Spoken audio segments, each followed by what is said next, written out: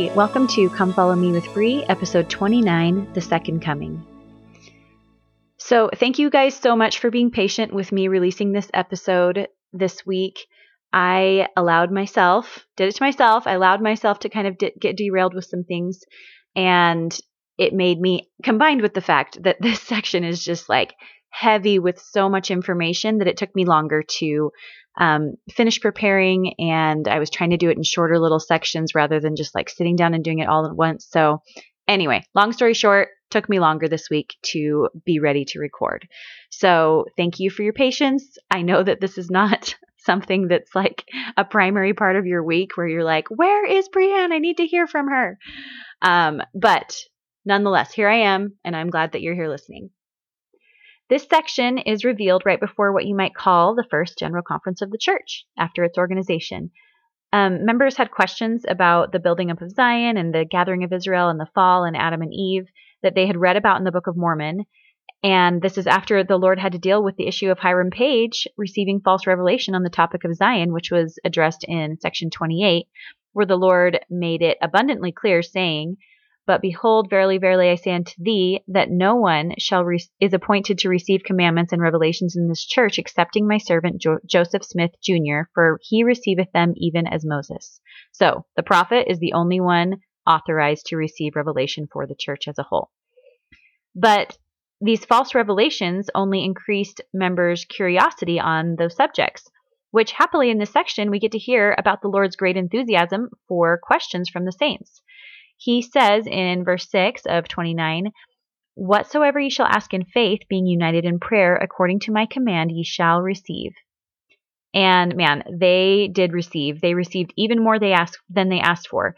This section is chock full of doctrine about the premortal life, the creation, the fall of Adam, our mortal life, the atonement of Jesus Christ, the resurrection, the final judgment, and so much more than I'm even going to be able to cover. Now, before I get really too far, I want to acknowledge a book that I love and I used a lot for this episode. It's called 100 Signs of the Times Leading Up to the Second Coming of Jesus Christ by David J. Ridges. It's a really great one. It's one that I love to have on hand because it's really easy to just open up, and you can really open up anywhere at any time and you'll be able to learn a lot. You don't have to really necessarily read it exactly in order. So big props to that book. A large portion of this section is devoted to the signs preceding the second coming. And personally, I love talking about the second coming and the signs preceding it. And I'm excited to be part of this time and get to help prepare the world for it. I love hearing our prophet and apostles speaking grand things like this that Elder Eyring said in his talk, Sisters in Zion. He says, "You sisters, your daughters, your granddaughters, the women you have nurtured will be at the heart in creating that society of people who will join in glorious association with the Savior. You will be an essential force in the gathering of Israel and in the creation of a Zion people who will dwell in peace in the New Jerusalem." We will be at the heart of creating that society of people who will join in glorious association with the Savior. I mean, that's incredible. But while I enjoy talking about it, I have definitely talked to my share of people who do not like to talk about it, who are nervous and who start to squirm in their seat when the reality of that time and the hard time leading up to it is spoken about, and seem to gravitate toward and feel comfort in the idea that, yeah, it'll happen, but not for a long time. Not right now, not in my lifetime. And that reaction, those feelings are easy to understand when we read section 29. There's some scary sounding stuff. We really see the stuff of the Old Testament come out in this section. And I guess I shouldn't really call it the stuff of the Old Testament because this is the stuff of our dispensation. It says in this section just a few of the things. "All the proud and they that do wickedly shall be as stubble, and I will burn them up. Before this great day shall come, the sun shall be darkened, and the moon shall be turned into blood, and the stars fall from heaven, and there shall be greater signs in heaven above and in earth beneath. And there shall be weeping and wailing among the hosts of men. And there shall be great hailstorms. There shall be a great hailstorm sent forth to destroy the crops of the earth. Wherefore I, the Lord, will send forth flies upon the face of the earth, which shall take hold of the inhabitants thereof, and shall eat their flesh, and cause maggots to come upon them. And their tongues shall be stayed, and they shall not utter against me. And their flesh shall fall from their bones, and their eyes from their sockets. And it shall come to pass that the beasts of the forest and the fowls of the air shall devour them. That's some rough stuff. That's some gruesome stuff. No wonder people feel squirmy and uncomfortable when we start to talk about it. It's totally understandable why people want to change the subject, because this is not necessarily a super pleasant subject. I also feel like people get all cringy when there's an implication that this could be in the foreseeably close future, that these unimaginable things could be a reality in our lives. And I know nearly every time I am involved in a discussion about the second coming, many are quick to quote Matthew 24, where it says, "But of that day and hour knoweth no man, no, not the angel of heaven, but my Father only." And they take that scripture all by itself and take it to mean that it will be a surprise. But we have plenty of scriptural evidence that if we are being faithful, have the Spirit, not relying too much on our own understanding and paying attention, we will not be surprised. Doesn't mean we're going to know the exact timing of it, but we will not be surprised. Notice that it says there that we don't know the day nor hour, but it doesn't mean that we won't know the approximate time. In section 106, verses 4 through 5, it says, "And again, verily I say unto you that the coming of the Lord draweth nigh, and it overtaketh the world as a thief in the night. Therefore gird up your loins, that ye may be children of light, that day shall not overtake you as a thief." It will overtake the world as a thief in the night. But if we are children of light, that day shall not overtake you as a thief. Meaning we will know that the time is approaching. In fact, we're even being told by our prophet that the time is approaching. We will know that his coming is imminent. We don't know the exact timing, but we will not be surprised if we are paying attention and being faithful. So we've got these scripture references telling us that if we are enlightened by the Spirit, we will not be surprised. But we also have such overwhelming implied evidence that the Lord does not intend to take us by surprise. We are given signs. And why give us signs if the intent isn't to enlighten us, to help us know what is coming? We are given lots of very general signs like increasing wickedness, which we have been seeing happening for a long, long time. And then we have very specific signs like two apostles will be killed in Jerusalem. A great hailstorm will destroy the crops of the earth. A new temple will be built in Jerusalem. The 10 tribes will return. New Jerusalem will be built. If we are paying attention, the closeness of his coming will be absolutely unmistakable. And it's clear that he expects us to pay attention, to recognize the signs for what they are and not brush them aside as though they mean nothing. And a question that I ask myself, and I think that it's important that we all ask ourselves, is if you feel yourself getting uncomfortable when people start talking about the second coming and what will happen, and that we are seeing signs and it is drawing near, I want you to analyze that feeling. Where is that coming from? Why does that make you uncomfortable? Are you maybe afraid of the terrible things prophesied about? Do you feel unprepared? Do you need to work on your trust in the Savior? Or does that discomfort come from a deep-rooted subconscious or conscious disbelief that that incredible event won't actually occur? That it's so magnificent, so incredible, so impossible that your brain fights against the idea that that event or events leading up to it could be something that will occur in your actual reality. So, what does this section tell us about the second coming? I want to talk about that, and in addition, I'll be adding other scriptures to give us an even clearer picture. So in section 29, verse 2, it says, "Who will gather his people even as a hen gathereth her chickens under her wings, even as many as will hearken to my voice and humble themselves before me and call upon me in mighty prayer." This gathering has been happening, is happening now, and will continue to happen until the time of the second coming. And then in verse 7, "And ye are called to bring to pass the gathering of mine elect, for mine elect hear my voice and harden not their hearts." We are to gather his elect. How will we know who is his elect? Luckily, it's not our job to know. They will hear his voice and harden not their hearts. And by what means will they hear his voice before the second coming? It's by us opening our mouths. It says there, we are called to bring to pass the gathering of mine elect. So by us opening our mouths, unashamed, with kindness and great compassion, sharing the gospel of Jesus Christ. And also by refusing to accept lies, the lies that Satan is spreading all over the earth right now, and only speak the truth, because those elect will recognize his voice in those truths. Some of those truths are that marriage between a man and a woman is ordained of God, and that the family is central to the Creator's plan for the eternal destiny of his children, that gender is an essential characteristic of individual premortal, mortal, and eternal identity and purpose, that the sacred powers of procreation are to be employed only between man and woman lawfully wedded as husband and wife, that children are entitled to birth within the bonds of matrimony and to be reared by a father and a mother who honor their marital vows with complete fidelity, that elective abortion for personal and social convenience is contrary to the will and commandments of God. President Nelson has told us we are free to think, we are free to plan, we are free to do, but once an action has been taken, we are never free from its consequences. The list of the thing that much of the world disagrees with the Lord on could go on and on. We must be compassionate and kind, yet unashamed of these truths.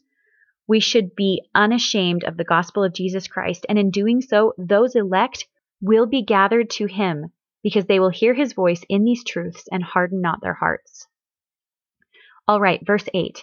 Wherefore the decree hath gone forth from the Father, that they shall be gathered unto one place upon the face of the land, to prepare their hearts and be prepared in all things against the day when tribulation and desolation are sent forth among the wicked. In here we are shown that if we are truly joined with the body of Christ, we will be prepared. The definition of prepared is to make someone ready or able to do or deal with something. It's not just that we will have this checklist that we can put pretty check marks on to say that we are ready.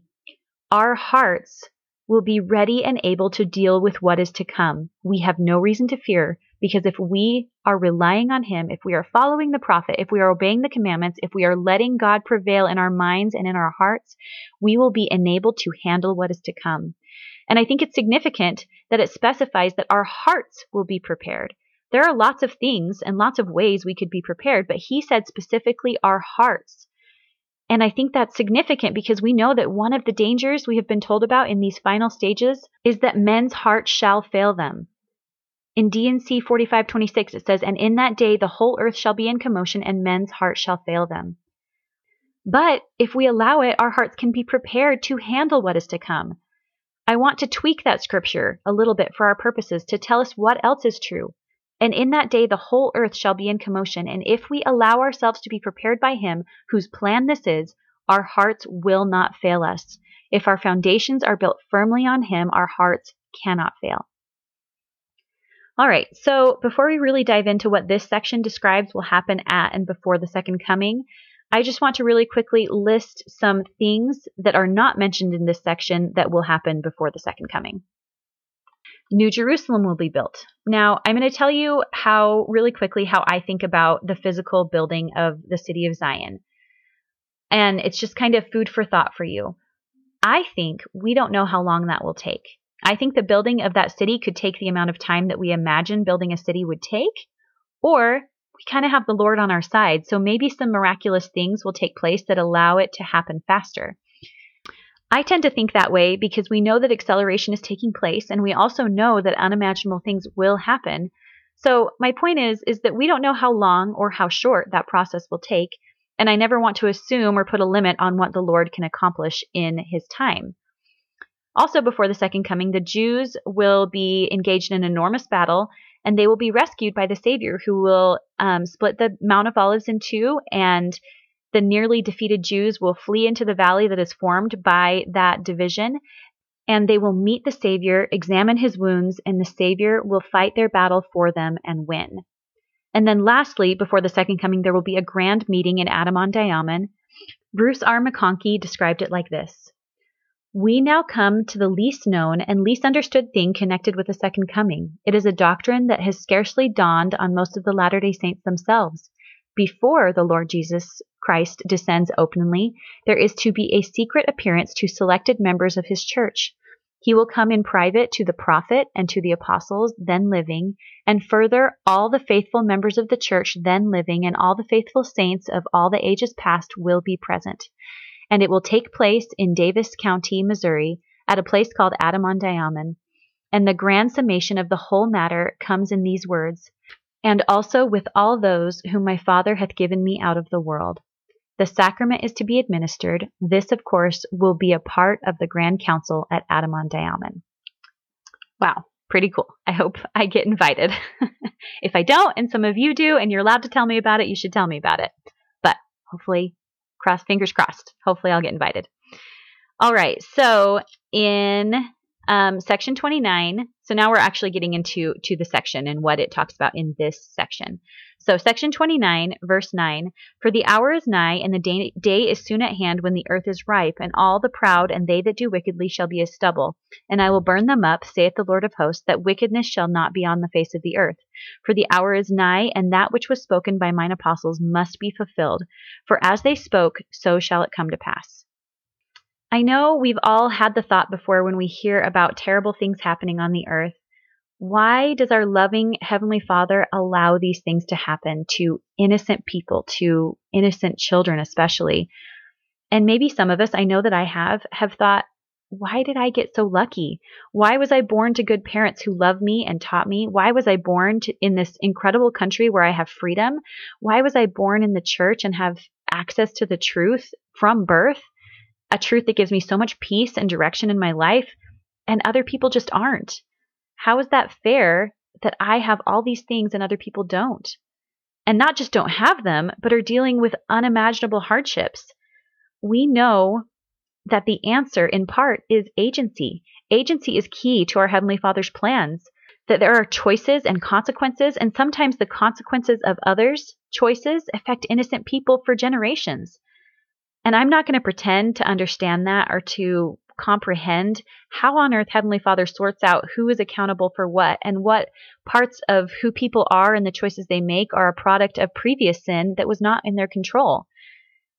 I don't understand how that will all work. And I'm glad and grateful that my only job is to love and serve the people around me the best way I can. But somehow He knows. He knows exactly what every person is accountable for, and He knows exactly what justice looks like for them. And as we learn in this scripture, all the proud and they that do wickedly shall be as stubble. We do not relish that will be the fate of some, but we can take peace in knowing that He knows all and that His balance of justice and mercy will be and is perfect, and there will be absolutely no flaws in His judgment. Now it says here, I will burn them up. What does that mean? In 2 Thessalonians chapter 2, verse 8, it says, and then shall that wicked be revealed, whom the Lord shall consume with the spirit of His mouth, and shall destroy them with the brightness of His coming. And then in D&C 5:19, it says, for a desolating scourge shall go forth among the inhabitants of the earth, and shall continue to be poured out from time to time, if they repent not, until the earth is empty, and the inhabitants thereof are consumed away and utterly destroyed by the brightness of my coming. At the Savior's coming, those who are wicked, who are alive on the earth, will be destroyed by the glory of His coming. Their mortal bodies will not be able to withstand it. Consider Moses 1, verse 11. It says, but now in mine own eyes I have beheld God, but not my spiritual eyes. For my natural eyes could not have beheld, for I should have withered and died in His presence. But His glory was upon me, and I beheld His face, for I was transfigured before Him. So Moses was transfigured in order to withstand the presence of the Lord. What will happen to the righteous at this time? In D&C 88:96, it says, and the saints that are on the earth who are alive shall be quickened and be caught up to meet Him. Quickened means transfigured. So in summary, the righteous will be transfigured and caught up to meet Him, and the wicked will not be transfigured and therefore will not be able to withstand His glory. So next, in verse 10, for the hour is nigh, that which was spoken by mine apostles must be fulfilled, for as they spoke, so it shall come to pass. All His promises must be fulfilled, because if they weren't, He wouldn't be a just and perfect God, and eternal consequences are necessary for the plan of salvation. As we read these things and our minds feel all jumbled because it's not our inclination to want any of these things to happen to anyone, and I don't think we're supposed to. We're not supposed to want those things to happen to anyone. Our Heavenly Father even, He doesn't want those things to happen to anyone, but it must happen in order for justice to be fulfilled. And while we read these great and terrible verses, I think that we should recognize that feeling as mourning the loss of the wicked who will be consumed. It is sad. We as a people who love Jesus Christ and thereby love His children should mourn the loss of those people. We should join in the sentiments that Mormon expressed about his people when he said in Mormon chapter 6, starting in verse 17, O ye fair ones, how could ye have departed from the ways of the Lord? O ye fair ones, how could ye have rejected that Jesus who stood with open arms to receive you? Behold, if ye had not done this, ye would not have fallen. But behold, ye are fallen, and I mourn your loss. O ye fair sons and daughters, ye fathers and mothers, ye husbands and wives, ye fair ones, how is it that ye could have fallen? But behold, ye are gone, and my sorrows cannot bring your return. And the day soon cometh that your mortality must put on immortality, and these bodies which are now moldering in corruption must soon become incorruptible bodies. And then ye must stand before the judgment seat of Christ to be judged according to your works. And if it so be that ye are righteous, then ye are blessed with your fathers who have gone before you. Oh, that ye had repented before this great destruction had come upon you.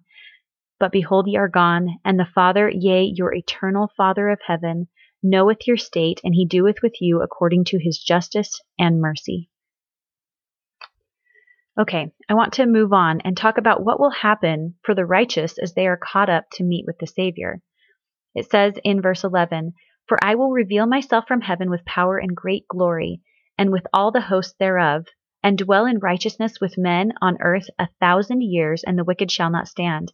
And again, verily, verily, I say unto you, that it hath gone forth in firm decree by the will of the Father, that mine apostles, the 12 which were with me in my ministry at Jerusalem, shall stand at my right hand at the day of my coming in a pillar of fire, being clothed with the robes of righteousness, with crowns upon their heads in glory, even as I am, to judge the whole house of Israel, even as many as have loved me and kept my commandments, and none else. For a trump shall sound, both long and loud, even upon Mount Sinai, and all the earth shall quake, and they shall come forth, yea, even the dead which died in me, to receive a crown of righteousness, and be clothed upon, even as I am, to be with me, that we may be one. Isn't that incredible? He will come in power and great glory and judge the righteous. The righteous who are alive and all the righteous who have ever lived on the earth will be resurrected and come to be judged by the Savior. And listen to the promise and reward the righteous receive, a crown of righteousness, and to be clothed upon, even as I am, and to be with me, that we may be one. I always love to recognize when I see a beautiful, perfect completion in the gospel. Before this grand judgment, we must already be one with the Savior in our hearts. And to me, this is just a completion of that unification. We will be one with the Savior. And I can't think of anything better or anything I want more. He will then reign for about 1,000 years in righteousness, and I'm sure that there will be so much incredible work to be done during that time. And also, just as a side note, it's not included in this chapter, but something toward the beginning of the millennium is the second trump will sound, and those who lived a terrestrial quality life will be resurrected and judged. Now, something interesting to note, just good to know, will the entire earth during this time be members of the Church of Jesus Christ of Latter-day Saints? No, many of the righteous that are spared will be good and faithful people who are living a celestial quality life according to their own light and knowledge. And I'm sure that many of them will be converted, but ultimately agency is something that will never be taken away, so I'm sure that will look different for each person's journey once the Savior is here. Anyway, I'm not quite sure how that is all supposed to play out over the 1,000 years in the millennium, but it is clear to me that it's not just members of the church who are translated at his coming. After these verses, we get back into things that will happen before the millennium reign of the Savior. It says that the sun shall be darkened, that the moon shall be turned to blood, and the stars fall from heaven. Now, I'm not going to pretend that I know perfectly what is happening, so I'm not going to dive in super deeply there. But I do know that some amazing things are happening and have been happening in our skies over the last few years. So I think that that's something to take note of and something for you to research. It says that there shall be weeping and wailing, a great hailstorm, flies sent forth, the wicked won't be able to speak, that their bodies will basically melt off their bones, the animals will devour them, and then the great and abominable church, which is the pride of the earth, shall fall. At the end of the millennium, the third trump will sound, and those who lived a telestial quality life will be resurrected and judged. All of this information is in D&C 88. And after the 1,000 years, the devil will be loosed one final time, and men will begin to deny their God, which is incredible to me because of what we will have been and will be experiencing on the earth at that time. What's a little hazy to me, and I would love if anyone knows this to let me know, is that all those who lived a telestial level life will be judged before Satan is loosed again, or is it after the end of the earth as the earth is being consumed? It says in D&C 88, verse 101, these are the rest of the dead, and they live not again, meaning that they aren't resurrected, until the 1,000 years are ended, neither again until the end of the earth. So it makes me think that it will be after Satan is loosed for a time, but I could be wrong. It says in verse 23, and the end shall come, and the earth shall be consumed and pass away, and there shall be a new heaven and new earth. For all old things shall pass away, and all things shall become new, even the heaven and the earth, and all the fullness thereof, both men and beasts, the fowls of the air, and the fishes of the seas. And not one hair, neither mote, shall be lost, for it is the workmanship of mine hand. Now, just in case you don't know, a mote is a tiny bit of substance, so like a little molecule. So nothing shall be lost. Isn't that so comforting? I testify to you that all of these things will happen. We are seeing a grand acceleration of signs. And not only that, our prophet has said these exact words, quote, time is running out. I don't know exactly when, but it will. And all of these signs have been given to us so that we need not be troubled. The Savior said in Joseph Smith translation, Matthew chapter 1, verse 23, 37, and 39, behold, I speak these things unto you for the elect's sake, and you also shall hear of wars and rumors of wars. See that ye be not troubled, for all I have told you must come to pass. But yet the end is not yet, and whoso treasureth up my word shall not be deceived. For the Son of Man shall come, and he shall send forth his angels before him with the great sound of a trumpet, and they shall gather together the remainder of his elect from the four winds, from one end of heaven to the other. So likewise mine elect, when they shall see these things, they shall know that the end is near, even at the doors. Everything we are seeing in the world today, it was all a part of the plan from the very beginning, and it is all spiritual. The last third of this section is the Lord explaining to us that all things are spiritual. In verse 34, it says, wherefore, verily I say unto you that all things unto me are spiritual, and not at any time have I given unto you a law which was temporal, neither any man, nor the children of men, neither Adam, nor your Father whom I created. Behold, I gave unto him that he should be an agent unto himself, and I gave unto him a commandment. But no temporal commandment gave I unto him, for my commandments are spiritual. They are not natural nor temporal, neither carnal nor sensual. Every last detail and facet of our lives are a spiritual experience. Every decision we make has a spiritual implication. In verse 39, and it says, and it must needs be that the devil should tempt the children of men, for they could not be agents unto themselves, for if they never should have the bitter, they could not know the sweet. We cannot become as he is if we don't learn to use our agency in a way that allows our spirits to be in charge of our bodies. In verse 45, it says, for they love darkness rather than light, and their deeds are evil, and they receive the wages of whom they list to obey. And the opposite is true as well. They who love light rather than darkness, their deeds are righteous, and they receive wages of whom they list to obey. And what are the wages we receive for righteousness? To receive a crown of righteousness, to be clothed upon, even as I am, to be with me, that we may be one. There's a quote that I love, and the true author is unknown. It says, we are not human beings having a spiritual experience. We are spiritual beings having a human experience. Who you are is not your body of flesh and bones. Who you are is a spirit child of Heavenly Father, learning how to use your body in a way that will be most beneficial for your spirit. And you can still choose to use your body in ways that will be to the detriment of your spirit. But it is all spiritual. Your body and your spirit together are your soul. And how you choose to allow your spirit to control your body will determine the quality and the experience of that soul. This whole experience, everything that has happened, will happen, and is happening now is spiritual. Every good thing as defined by God, and every bad thing. Nothing has gone wrong, and he has given us all these signs so that we need not be troubled. For everything that's happening is spiritual. Now, all that being said, it's still natural to worry and think, how righteous do I need to be in order to qualify? And since we all make mistakes every day, it's easy to feel unworthy.